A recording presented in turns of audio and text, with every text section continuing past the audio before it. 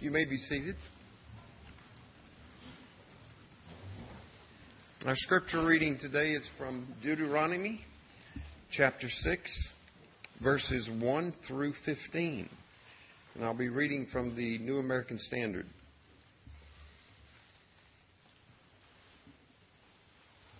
Now this is the commandment, the statutes and the judgments, which the Lord your God has commanded me to teach you, that you might do them in the land where you are going over to possess it, so that you and your sons and your grandson may fear the Lord your God, to keep all His statutes and His commandments, which I command you all the days of your life, and that your days may be prolonged. O Israel, you should listen and be careful to do it, that it may be well with you, and that you may multiply greatly, just as the Lord, the God of your fathers, has promised you, in the land flowing with milk and honey. Hear, O Israel, the Lord is our God. The Lord is one. You shall love the Lord your God with all your heart, with all your soul, and with all your might. And these words which I am commanding you today shall be on your heart, and you shall teach them diligently to your sons, and talk of them when you sit in your house, and when you walk by the way, and when you lie down, and when you rise up. And you shall bind them as signs on your hand, and they shall be as frontlets on your foreheads. You shall write them on the doorpost of your house and on your gates. Then it shall come about, when the Lord your God brings you into the land which He swore to your fathers, Abraham, Isaac, and Jacob, to give you, a great and splendid cities which you did not build, and houses full of good things which you did not fill, and hewn cisterns which you did not dig, vineyards and olive trees which you did not plant, and you shall eat and be satisfied. Then watch yourself, lest you forget the Lord who brought you from the land of Egypt, out of the house of slavery. You shall fear only the Lord your God, and you shall worship Him and swear by His name. You shall not follow other gods, any of the gods of the people who surround you. For the Lord your God is in the midst of you. For the Lord your God in the midst of you is a jealous God. Otherwise, the anger of the Lord your God will be kindled against you, and He will wipe you off the face of the earth. This is the word of the Lord. Galatians chapter 5. If you've been with us, we've been in Galatians for about 10 weeks now, and we're just now hitting chapter 5. And what I've been saying each week, if you've been with us, Galatians divides up very nicely into thirds, three sections. And what we've seen as we've worked through Galatians is Galatians chapter 1 and 2 are very much the opening in which Paul gives a defense of himself and his message. And what he's doing is he gives a defense of himself is because he's written this letter to the churches in Galatia, and the churches have come against a false teaching that says you need Christ plus some other things. And Paul says that's not the case, and that's not the message, and that's not right. And what he does is he starts with defending himself, because obviously those who are taking this false teaching are entrusting the false teachers more than they're trusting Paul. So Paul starts with why you should trust him versus the others. And what he says is, I got my word, this gospel, directly from God, and it's God's word. And that's what he goes through in the first couple of chapters. And then we move to the second section, which we finished last week, which is chapters 3 and 4. And chapters 3 and 4 is his theological defense. He goes into the Old Testament and he gives us real clear teaching on how what he's teaching isn't a new thing. It's all throughout the Bible. The whole Bible is about Christ alone, and that He would come and it would be His work. And that's what the wonderful case that Paul makes from the Old Testaments in chapter 3 and 4. And that's what we looked at. We looked at how that goes all the way back to Abraham. The promise of the Savior started with Abraham, and it's all the way through the Bible. And Paul pulls that together so well, and he brings it all together. And then we get to the last two chapters of Galatians, and it's very much practical application of what it means to live by the gospel. So we get to the last third, and we're going to hit the next really 3 or 4 weeks, the very practical application of what it means to live the gospel out. And that's what we're going to see today. And I was struck by this as I read this today. If you want to turn there, if you have a Bible and you want to follow along, we're going to be in Galatians chapter 5, and we're going to look at verses 1 through 15. And what I was struck with as I read that over and over this week, and I kept coming back to it, is God's timing. A couple weeks ago, we celebrated Pentecost. And it just so happened that we fell right at the beginning of Galatians chapter 4. And it talks about how God gives the Holy Spirit, and the Holy Spirit turns around and cries out to the Father within us and brings us into that wonderful relationship. And it was such a wonderful passage when we talked about the giving of the Holy Spirit on Pentecost. And then as I opened this week and I kept studying and coming back to this passage, there it was. What we're talking about today is freedom. God's timing. That here we are when we celebrate in our country the freedom that God's given us. And here we are, we're going to look at what it means to have the greatest possible freedom, is what it says in Galatians today. So God's timing, that He brings those together, how perfectly. And what we're going to see this morning as we look at it is the freedom that we have in Christ is the greatest freedom. It's above all else. The reason that is the case, the life, the death, the crucifixion, the resurrection of Jesus Christ is the central fact which every other fact is subordinate. All else. Everything else pales in comparison to what Jesus did for us on the cross. So the greatest freedom that we can ever have comes from that. And that's what we're going to see today. We're going to see this wonderful picture of what it means to have the truest, fullest, most wonderful freedom that you can have. And it's in Jesus Christ. So let's look at that. With that in mind, let's look at Galatians chapter 5. I'm going to read 1 through 15, and then we're going to dig in and look at these verses together. So let's read it first. Starting in Galatians 5, verse 1, it says, "For freedom Christ has set us free. Stand firm, therefore, and do not submit again to a yoke of slavery. Look, I, Paul, say to you that if you accept circumcision, Christ will be no advantage to you. I testify again to every man who accepts circumcision that he is obligated to keep the whole law. You are severed from Christ. You who would be justified by the law, you have fallen away from grace. For through the Spirit by faith, we ourselves eagerly wait for the hope of righteousness. For in Christ Jesus neither circumcision nor uncircumcision counts for anything, but only faith working through love. You are running well. Who hindered you from obeying the truth? This persuasion is not from Him who calls you. A little leaven leavens the whole lump. I have confidence in the Lord that you will take no other view than mine, and the one who is troubling you will bear the penalty, whoever he is. But if I, brothers, still preach circumcision, why am I still being persecuted? In that case, the offense of the cross has been removed. I wish those who unsettle you would emasculate themselves.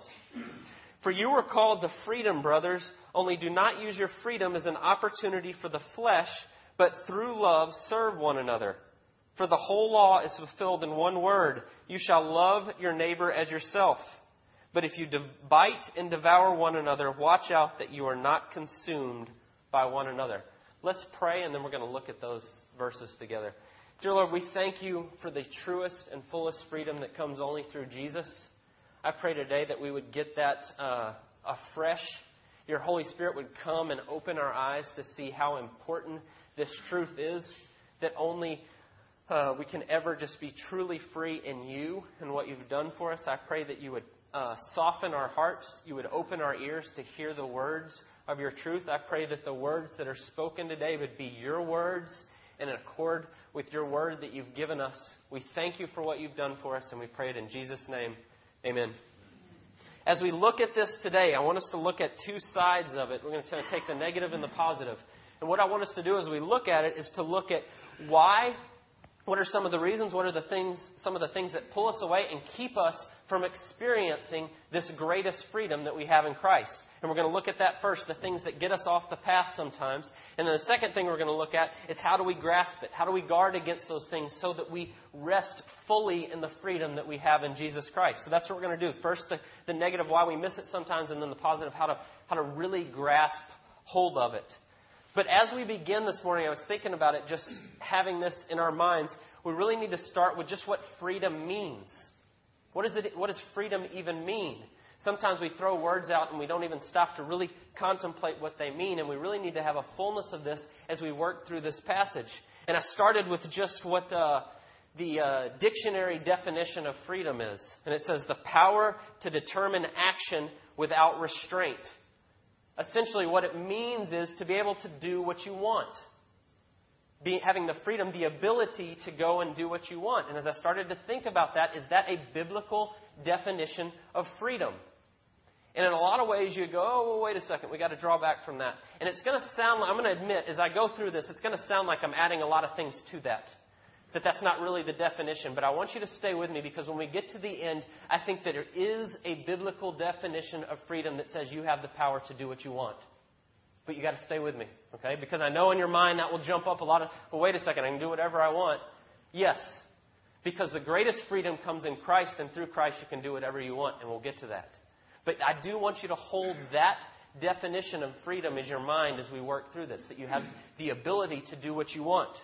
So how do we miss this greatest freedom?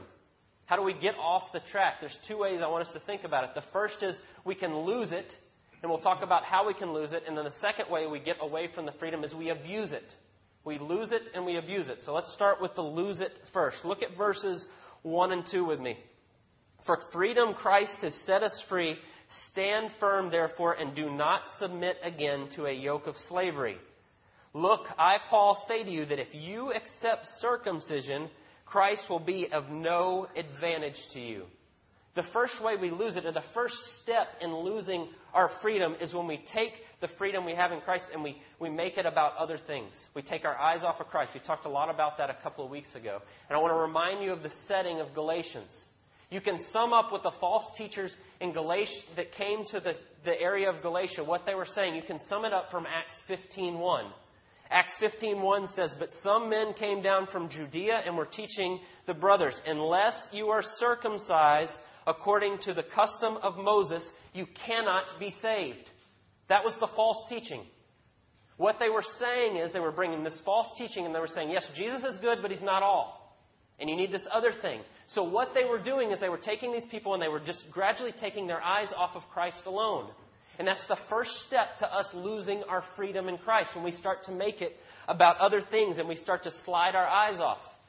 If you know anything about the Jewish people and their history and what Paul was writing to in that culture, you can understand why circumcision has the power to move their focus off of Christ alone. Circumcision was a thing that was practiced for 2,000 years. God gave circumcision as an outward sign to the Jews to point to the reality of what was happening with God. It was an outward sign to point to the relationship with God, that they had come into contact with the holy living God. But it was always a sign to point to God. To the Jews, though, it became the thing. It had taken their focus. It became such a big deal that they started to think all about that, and it became that. And that's why these false teachers were saying, no, you have to be circumcised. This is so important. They had missed the big picture. I was reading Eugene Peterson has a wonderful book that he wrote on the book of Galatians, just meditations on the book of Galatians, and he got to this point and he was talking about a great example. And if you have dogs or you've been around dogs, you'll know exactly what he's talking about. It made perfect sense to me, and Joanna and I were laughing about it. He says, when you take your finger and you point for your dog, and we did this the other night. We just put food in the bowl, and we turned, and I have a dog named Wilma. And I said, Wilma, or actually Joanna did it. Wilma, it's in the bowl, and she's pointing at the bowl. And what does the dog do? He sniffs your finger. You're going, no, it's over there. And he's all over your finger. And you're going, no, it's... That's exactly what circumcision had become to the Jews. Instead of it pointing to God, they were so focused on the finger. Circumcision is the thing. You have to be circumcised. That was the thing. And it had taken their eyes off of Christ. Instead of it being something pointing to the reality of what God was doing, it became the thing. And we do that all the time. We take different things and we start to miss the freedom we have in Christ because we make it about other things. And we've talked about that a bunch the last few weeks. I'm not going to spend a lot of time on it, but we can do that so easily in church. We can do it with worship. We can do it with liturgy. We can do it with traditions. And a lot of times, most traditions in the church have really great, wonderful things that they're pointing to. And there's nothing wrong with them. But what happens is we get so focused on them that it becomes all about the thing. And it becomes the finger. And it's saying, no, that thing is pointing to God.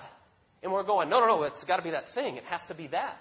And we make it about something else and we start to miss. And that's the first step of missing the freedom we have in Christ. So we always need to go back. And it doesn't mean we get rid of those things, but we always want to make sure we're understanding why those things are there and what they point to. It's so important that we don't get off on the other things, because when we do, we start to miss God at the center of it. And that's the first step to losing our freedom. And the reason it's the first step is it naturally moves to the next thing, which is we start to add things to Christ. We start to make it about not just pointing to God, but the worship becomes part of, what we do is part of being, you have to do it this way. And it's like, no, you have to be going to God through Christ alone. It has to be that one thing, and we need to have everything pointing to that.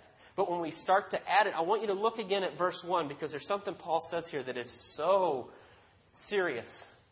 And you can almost miss it. Look again what he says in verse 1. He says, do not submit again to a yoke of slavery. And I want you to think about the context here. The Galatians, before they became Christians, were pagans. They didn't have any religion. They basically were as far from God as you can be, and they didn't really care. They were so far. But Paul says when you start adding rules to your faith, it's not just Jesus and you add other things, you're just like the pagan. Because he says you submit again to the slavery. You go back to what you were like before you were a believer. You see what he's saying? When you become all about the religion and the rules and the things you do, you're no different than the person who rejects God out of hand. He's saying it's both. And the reason why religion or no religion, both of them, neither one counts towards a relationship with God. The only way you can have a relationship with God is through Christ alone. And if you start to add anything else, then you take your eyes off of Him, and it's no longer about Him, and it's just like you've rejected Him altogether. And I want you to think about the reason why. Because if I say, I don't care, I don't believe in God, I reject Him. And then you take the person that says, I believe in Jesus, but I also got to do this and this and this. Both people are relying on themselves, ultimately.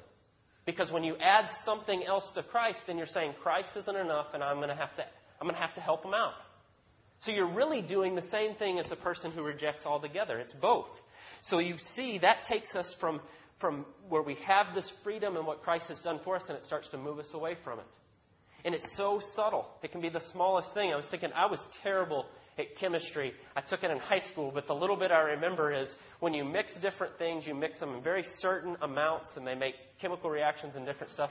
And what I remember is you can just mess up the slightest little bit, and you can go from something really good to something really awful real fast. That's about all I remember.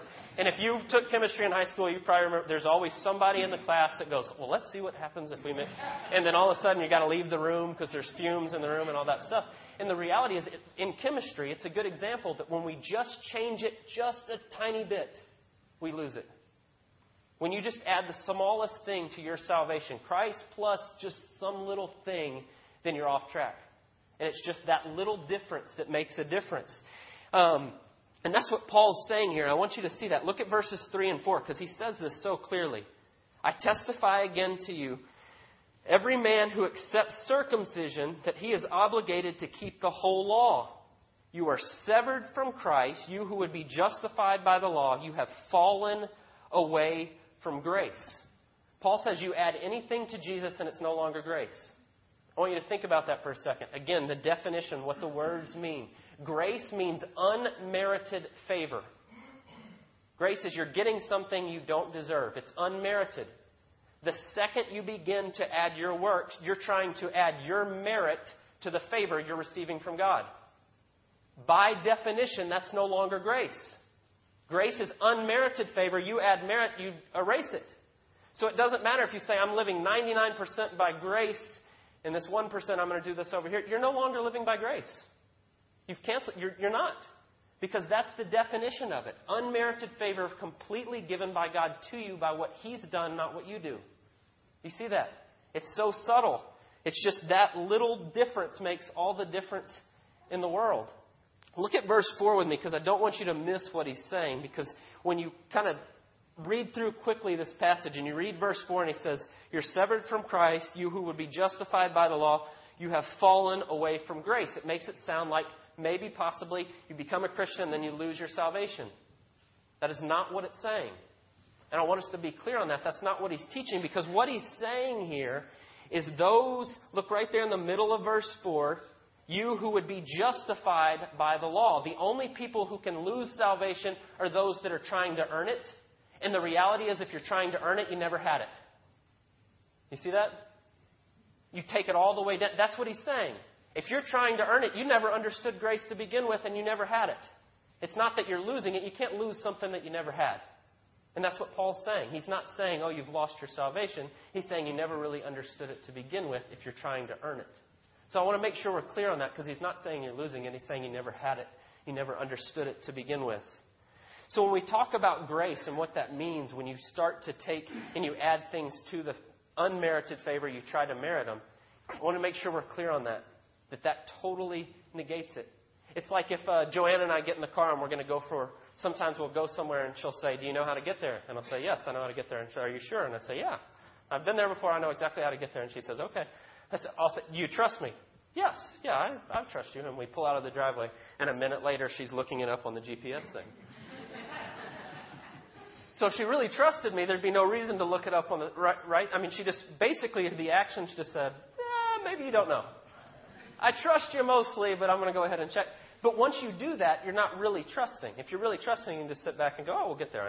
I trust you, right? That's what it would. And it's the same thing with grace. When we add anything to it, yes, I trust that I'm saved completely by Jesus, but if I miss church this week, maybe I'm not so sure. If you do that, you're not trusting. You're not fully resting in what He's done for you. And it's so easy to slip into that. And that's kind of what's happening in verse 7 and 8 and 9. Look at those three verses. You were running well. Who hindered you from obeying the truth? This persuasion is not from Him who calls you. A little leaven leavens the whole lump. And Paul's saying the same thing again. All it takes is a little bit. You start to get off track. It just takes a little for you not to be resting in what Christ has done for you. He says you started so well. We saw that earlier in Galatians. They started off grasping the gospel and they're thinking they're getting it and they're running after Christ. And then all of a sudden these teachers come in and they go, oh, maybe I'm not so sure. Maybe I do need to do some things. Maybe I do need to take circumcision. Maybe I do need to start to follow the laws. And when that happens, they start to get off. And that's what Paul's saying in verse 9. A little leaven leavens the whole lump. You get that doubt in there and you add it in. You're no longer clinging to grace. And that's what he tells us, that it's so subtle. So when we can say, oh, yes, I believe in Jesus alone, but then our actions and our minds, it's why our motivations are so important. If you're beating yourself up, if you overslept one morning before work and you didn't have time for your devotion, are you going through the day going, oh, no, God is angry with me, or He's upset, or my day's not, and you're beating yourself up over it? You're starting to doubt your salvation, because the truth is He loves you just as much on the day when you forgot to do it as He does the day you did do it. And that doesn't mean, by the way, that doesn't mean you shouldn't do it. You should do it. That's not an excuse, and we're going to get to that, because that's the second part, right? Because the second one, and that really brings us to the end of losing it. That's what happens when we start to doubt, we lose it. But then the next part is when we abuse it. And that's exactly what I'm talking about. Because we can say what happens is, oh, I'm saved by grace. I can do whatever I want. It doesn't matter if I do my devotional. Oh, I'll sleep in. I'll skip church this week. It doesn't really matter because I'm saved by grace. And when you do that, you start to abuse the freedom that Christ has given you. And that's what he says in verse 13. So look at verse 13. For you were called to freedom, brothers, only do not use your freedom as an opportunity for the flesh, but through love serve one another. What Paul's saying is, yes, you are saved completely by Christ, but you do not take that and turn around and make it a license to sin. And there's a couple reasons why, and some of them are so obvious. As I thought about this, it kind of when it dawns on you and you go, that's so obvious. How did it take me to... And as I'm thinking about it, the reality is if you're putting... You have the true freedom in Christ. You're saved completely by Christ if you put your faith totally and completely in Him. Putting your faith totally and completely in Him is totally and completely trusting in His Word. So the things God tells you to do in His Word, if you're going to totally trust Christ, that's going to play out by trusting what He tells you. So if you go, oh, yes, I trust Christ alone, now that I trust Him alone, I'm going to just throw out everything He says. Well, then you're not trusting Him. And I want us to be very clear on that. That does not mean that your salvation is tied to how well you perform. It is not. Your salvation is by putting your faith alone in Him, and He saves you. But then the response should be, I want to trust Him in everything. And when we start and we say, I'll make this a license for sin, as He says in verse 13, we're turning to our flesh. And the reality is, it's not freedom. Now you can say, well, you said at the beginning, freedom is doing whatever you want. Well, I want to do these things. Yes, but what it says here is what He says in verse 13, do not use your freedom as an opportunity for the flesh. The flesh is our sinful self. And there's things our sinful self wants to do that seem good to us. But the reality is, because of sin, and this is a good way to think of it, we are diseased. We will do things that we think we want to do that are good, that are terrible for us. And we'll start to go down that road and start to chase after those things. And the reality will become, we think I'm doing whatever I want. And they're awful things that are going to have terrible consequences to you down the road. And when you do that, you're not trusting Christ. You see how those go together. So Paul says, please don't do that. Don't start to use it as a license of sin. You can't start to make it out of duty either. A lot of times we go, well, I'll do it because Jesus says and I have to do it. And even that's not really getting to the heart of what Paul's talking about here. So I want us to think about this for just a second, because I've come through these and you can be going, well, wait a second. You said at the beginning, I'm free to do whatever I want. And even that's a biblical definition. I'm free to do whatever I want. But now you're saying you can't do these things. You're free to do things, but just not these things. All right? Well, I want you to follow with me, because we're going to look at the positive side of how we grasp this freedom. And I think we're going to come out at the end that you are free to do what you want. And it's a wonderful, ultimate freedom that you can't even completely fathom. But let's work through how you get through it. The way we're going to work through it is, how do you answer the things we just talked about that get us off the track? And the first one we said was, we make it about other things. How do we keep from making it about other things? Again, go back to the very first verse. For freedom Christ has set us free. Stand firm, therefore. He says, stand firm. Stand firm in the gospel. That's the first way you keep from getting off on other things. You stand firm in the gospel. Well, how do you stand firm in the gospel? In my mind, I always go to Hebrews chapter 2 at the beginning of verse 1. And what that verse very literally says, it says, pay much closer attention to what you've heard. And in the context, it's talking about the gospel. It's saying, pay much closer attention to the gospel. But what that literally means is become furiously obsessed with the gospel. That's the first way you fight getting off on other things. You become obsessed with what the gospel and what it means. Well, how do you do that? You fight to see the heights of God's holiness and His justice. And you fight to see the depths of your sin and depravity and what it cost Him to cross that divide to save you. You fight to see that with all the time. You think about what God has done with you, and you're always fighting to see that the best you can. And what you do, the way you do that, is you meditate, you reflect, you think about God's Word, you come to Him in prayer, you meet with other believers, and you praise His name, and you talk about the wonders of what He's done in your life, and you start to develop this sense of awe of how great He is and what He's done for you. So reading God's Word and praying and be together, and you start to see how wonderful He is, and you develop not just a frame of mind, but a frame of heart. A frame of heart that is so eager and passionate for the delight of what He's done for you. And when that happens, when that starts to take hold and it begins, suddenly all the things that draw your attention from Christ start to fall away. Because you start to see how magnificent and wonderful God is and what He's done for you, and all other loves become subordinate. becomes like Jesus says in Luke 14. Everything else in your life will look like hate compared to your love for me. Because He's that much greater. And that's the first step from keeping your eyes, from losing your focus. And when you do that, you see Him and He becomes the central focus. And you say, well, wait a second. You started with, I get to do whatever I want by freedom. I don't really want to spend a lot of time meditating and thinking about God's Word. If you're honest, there's times when that's hard. You go, you get home from a long day. I don't want to go spend a lot of time just reading God's Word or praying or these other things. I'm just tired. And the reality is, to get freedom in a lot of things, it takes some effort. Now, don't misunderstand me. Again, I'm not talking about salvation, but I'm understanding the fullness of the salvation you already possess.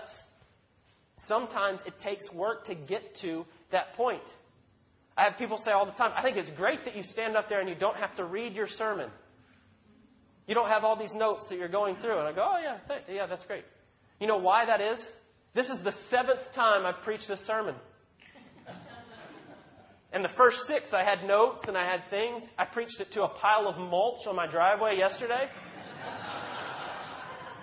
All the time. Over and over. And you do things to get to a point so you have the freedom to say, oh, I know that. I can tell you now. It's the same thing. I want to have the freedom to jump out of an airplane. So you go and you take classes to learn how to jump out of an airplane. And you learn how to pack your thing and pull the cord and what you're supposed to do.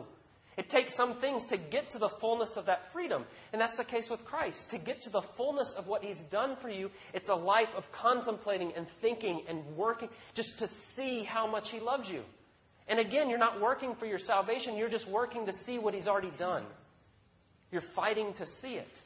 And when you do that, you get to what Paul says in verse 5 and 6. And it's a wonderful 2 verses. For through the Spirit, by faith, we ourselves eagerly wait for the hope of righteousness. For in Christ Jesus neither circumcision nor uncircumcision counts for anything, but only faith working through love. And what he says is all the works that you tried to add to it, the more you see what Christ has done for you and the assurance of salvation you have, you rest in it, and all those other works and things fall away, and it's all about Him. And I want you to see that, because I tell you, most people, you read that verse, and you read verse 5, and you say, we ourselves eagerly wait for the hope of righteousness, and we miss part of that. And the reason we miss part is we read it, and we read it in English, and we read it in our minds today, and we think hope. I eagerly wait for the hope of our righteousness. Hope in the English language means, I hope so. Maybe it will, maybe it won't, but I hope it does. That is not what it means in the Bible, and it's not what it means in the Greek. Hope means a confident certainty about what is to come in the Bible. So what Paul is really saying in verse 5 is, through the Spirit, by faith, we ourselves are confidently waiting. We are eagerly waiting for what's already happened. We know it's a certainty. And what happens, that's the answer to adding things to Christ. Because when you realize what Jesus has done for you is an absolute certainty, then you don't try to add other things. And that's what he's saying in verse 6. Circumcision, uncircumcision, it doesn't really matter. Because I'm saved by what Jesus has done, and I am absolutely certain of that. That's where you start to get the freedom. That's where we start to grasp the freedom that is available in Christ. Because now we realize I don't have to add anything else. He's done all of it. He's done every bit of it, every step of the way, and it's all Him. And that brings us to the last part. When we're resting in what He's done for us, it brings us to the problem of abusing the freedom we talked about before. You can go, oh, well, I'm saved, now I can do whatever I want. But here's the reality. When you rest in who Christ is and what He's done for you, a profound heart-level change takes place. And it starts to grow, and it starts to grow, and it starts to grow. And what happens is this diseased, sinful self that wants to give way to the flesh begins to be taken over by God's heart. And when that happens, verse 6 says, for in Christ neither circumcision nor uncircumcision, but only faith working through love. What happens is God changes your heart, and you get to verse 14, for the whole law is fulfilled in one word, you shall love your neighbor as yourself, and you start to outwardly love others. And the reason you do that is God is taking over your heart and you're starting to see the things that He sees. You're starting to do, as it says in Psalms 37, delight yourself in the Lord and He will give you the desires of your heart. The reason He will give you the desires of your heart is your desires become His desires. Your life becomes conformed to His image. That's why in 1 John it says, "For this is the love of God, that we keep His commandments, and His commandments are not burdensome." They're not burdensome because now we're starting to see and think the way God does. And do you see what happens? You get the greatest freedom ever, because here's the thing. You get to do whatever you want, because what you want is what God wants. And what God wants is He wants your joy to be full. That's what Jesus said. He said that in John chapter 16. "Whatever you ask of my Father in my name, He will give it to you. Ask and you will receive, that your joy may be full." The reason Jesus can say that is when you grasp who He is and what He's doing, He gives your spirit and He changes your hearts, and your desires become His desires. And you get to do whatever you want, because what you want is what He wants. And not only that, it's the greatest possible thing you could ever want. That His joy may be in you and may be full. So when I started at the beginning and said your freedom is you get to do whatever you want, I mean it. When you grasp who Jesus is and let Him work in your life, you do. And it is so far greater than anything that you can come up with on your own. So as we celebrate this week, let us thank God for what He has given us in our country, that we have freedom. But let us always let that be subordinate to the fact of the freedom that we have in Christ, that is far infinitely greater than any other. That we get to do whatever we want in Christ because it's Him working in us. Do you see that? The most beautiful truth you can grasp. The most beautiful, wonderful freedom you can ever get. Let's pray. Dear Lord, we thank You for Your word. I pray that we would be open, that we would be quick to respond to the prompting of Your Spirit, that we'd be quick to yield our fleshly ways to Your Spirit working in us. I pray that You would remake our hearts to be fully aligned with what You want to do in us and around us and through us. That You would remake our desires, that You would replace Your desires in our hearts, that we would chase after them fully so that we can see You working in what You would have for us.